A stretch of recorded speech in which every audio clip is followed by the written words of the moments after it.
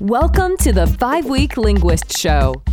If you want to learn a language or you teach a language, you've come to the right place. Join Janina each week for tips, resources, and advice for making engaging language learning happen anytime, anywhere.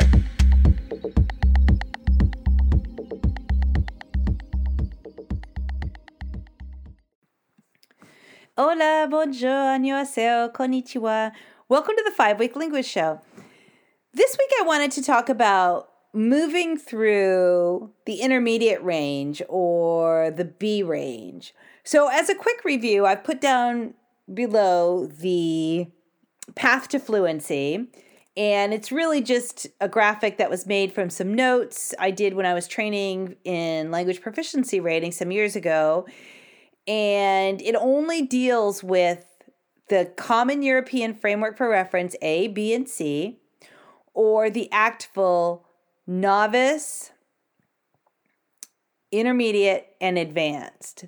So I'm very partial to the ACTFL range, not just because I'm American, but rather I think they do a really good job of really distinguishing these different levels. And I think it's really helpful for people in learning how to assess themselves. And in my case, I'm a language teacher, so being able to assess my students to be able to help move them forward. It makes the path much clearer. Last week, we talked about going from novice A, from not knowing anything to being able to make your own sentences. And this week I wanted to talk about starting at that level and going up to the paragraph level and how to do it. So with that novice A level, you can move through that really pretty quickly.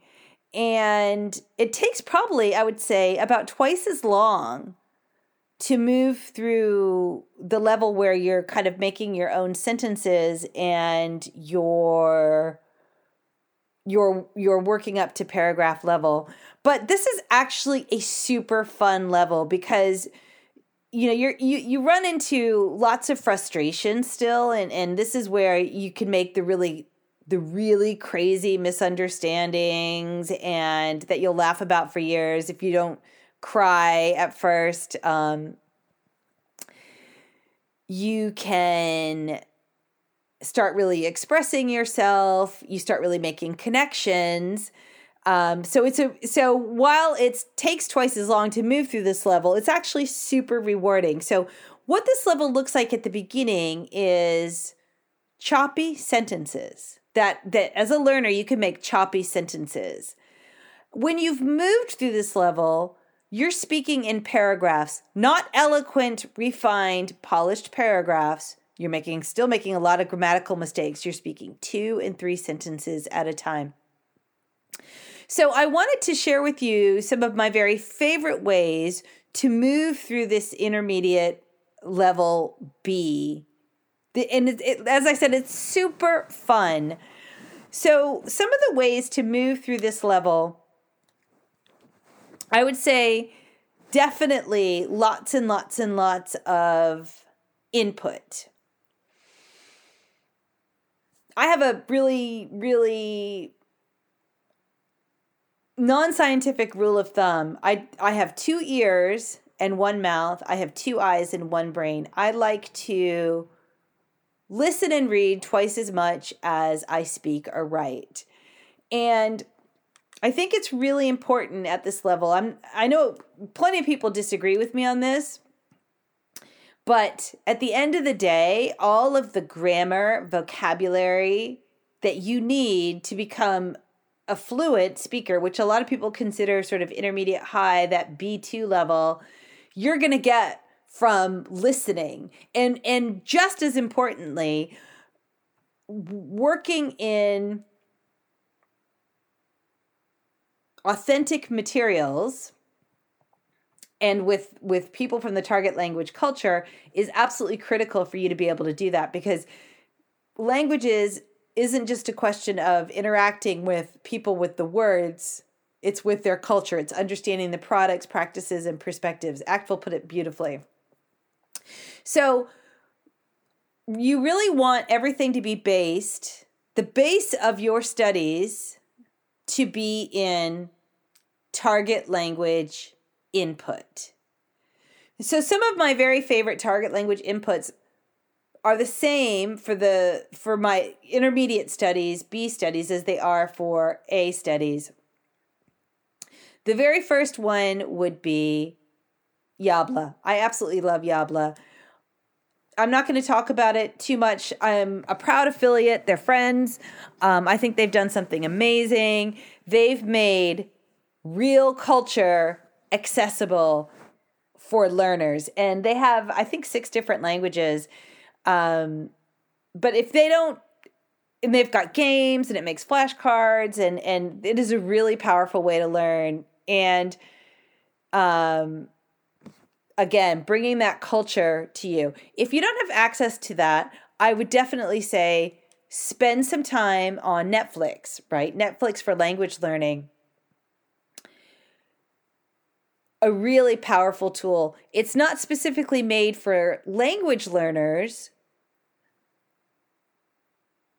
like Yabla is, so it's not as powerful, but it definitely works, and it has there's access to more languages than just the 6 on Yabla.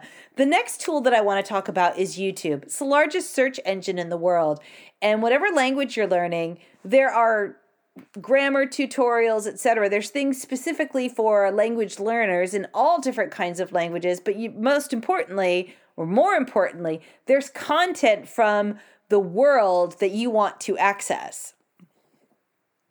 So think cooking tutorials if you're learning French or any language for that matter. There's TV programs, there's documentaries, there's telenovelas, there's you name it. There's exercise videos. Get on there, right? So you want a lot of that input. Another place that I would say to get input is reading. Read. I've talked about this. I talk about this repeatedly because it works. Read like crazy in the target language. But I think one of the challenges is actually getting your hands on target language, good target language reading. And I love ReadLang. It's a Chrome extension, and you sign up and you let it know what languages you're learning, and they have a sort of free and a premium, and it makes flashcards, etc. And I like some of the tools that it uses to help you read, but the thing that I really love the most about it is the tools, the content that it gives you. It gives you authentic newspapers and magazines, right? Which is going to bring you to even more of that content. So definitely I spend a lot of time there, right? In that input. And what's really great about it is that it works. It's a really simple way to get grammar and vocabulary. The American Council on the Teaching of Foreign Languages talks a lot about the different modes of communication. I think they've put it really beautifully. They talk about, we have the interpretive mode, so learning through listening and reading. There's the presentational mode where you're speaking, one person is speaking, and then there's the interpersonal mode where you're going back and forth. So just because you're not speaking does not mean that you're not learning. So spending that time in input in the language is really powerful, and it works. However, to really accelerate that process, you need to have some output. So some of the other ways that I spend my time at the B level in particular is I really try to take advantage of speaking to myself. I get my phone, and once a week I talk. It's silly. I've shared them in some other blog posts. The content is not important. I make lots of mistakes, but the point is, when you're talking, not only are you getting more comfortable with talking, you're working through a lot of those mistakes. And that's what you need to do to get to the good stuff. And it really helps if A, you're too shy to speak to a native speaker, and B, you don't necessarily have time to book a lesson with a native speaker a few times a week. Maybe you're only doing that, 4 times a month. Maybe your schedule just doesn't permit that. This is still speaking practice. The next thing is italki. And I think there's other sites out there. And to be honest with you, I don't know. I'm sure there's lots of other great alternatives out there. I love italki because it's going to connect you with native speakers, and all of that input you're getting from these native speakers, you're going to understand. That's going to become your output. That will eventually become your output. So as you're trying to work through things and you're trying to work through your gaps, you will be doing lots and lots and lots of problem solving. And you'll figure out, I need to know this, I need to know that. It's really the quick way to accelerate your progress. And Benny Lewis loves working with italki, and he does it early on. This is a huge secret. So you want to get through there fast? Do italki. Some of the things that I've done through the intermediate level have been to read personality quizzes in French. I've done daily italki lessons instead of going to Italy last summer because of the pandemic. I've done my spring cleaning while I've listened to audiobooks. There's lots and lots of possibilities, but my rule of thumb to go from the beginning of the intermediate level or B level to the end, to that B2 intermediate high level, is to listen and read twice as much as you speak and write.